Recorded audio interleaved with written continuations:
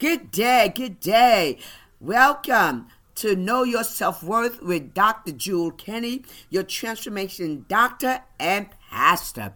We're going to talk about today how to keep your passion for your goals. Why? Because passion is power. Colossians 3:23 in the Word of God states, "And whatsoever ye do, do it heartily, as to the Lord and not unto man." Why? Because you'll never have significant success with anything until it becomes an obsession with you. An obsession is when something consumes your thoughts and time. You will only be remembered in life for your obsession. What are you being remembered for? Example, Henry Ford, the automobile. Thomas Edison, inventions. Billy Graham, evangelism. Oral Roberts, healing. The Wright brothers, the airplane. Jesus had a passion for his mission and goal in life. Luke 19:10 states, "For the Son of Man is come to seek and to save that which was lost." And then Acts 10:38 states how God anointed Jesus of Nazareth with the Holy Ghost and with power, who went about doing good and healing all that were oppressed with the devil, for God was with him. Jesus focused on doing the exact instructions of his heavenly Father. He healed the sick. He noticed the lonely. He came to make people successful, to restore and repair their lives to full fellowship with him and his Father. That's why the Word of God tells us to commit our work unto God, and we will have what? Good success in Joshua. Because that obsession took Jesus to the cross. It took him to crucifixion. 8 inches of thorns were crushed into his brow for you and I. A spear punctured his side for you and I. Spikes, railroad spikes, were driven into his hands and feet for you and I. 39 stripes of a whip tore his back to shreds for you and I. 400 soldiers spit on his body for you and I. His beard was ripped off his face for you and I.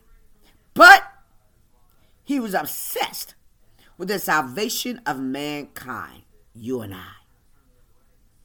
And guess what? Jesus succeeded. I'm saying all this to just encourage you, because you may start small in your business, in your church, or whatever you're doing. You may start with very little. But if what you love begins to consume your mind, your thoughts, your conversation, your schedule, look for extraordinary success. So I just want to ask you some questions so you can see where you really are. Do you dread going to work every morning? Do you anxiously look at the clock toward closing time each afternoon? Is your mind wandering throughout the day toward other places or things you would love to be doing? If these things are happening, then you will probably not have much success at what you're doing, because your heart is not in it. Your mind is not in it.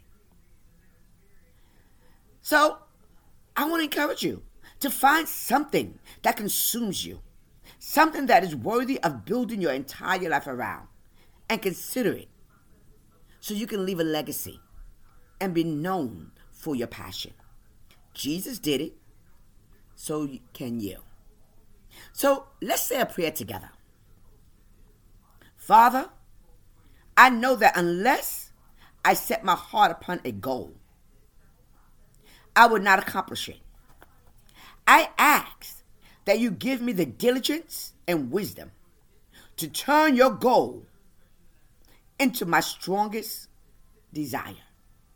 That you have planned for my life, spiritually, personally, and professionally. I will only get out of something what I have put in it. And I thank you, Jesus, for letting me know what I need to do today to succeed in this life. Because you told us in St. John 10:10 that you came that I may have life in this life and may have it more abundantly. And so I can live the abundant blessing that you promised us. In Jesus' name, amen. God bless you and have a wonderful day. Stay encouraged and stay blessed.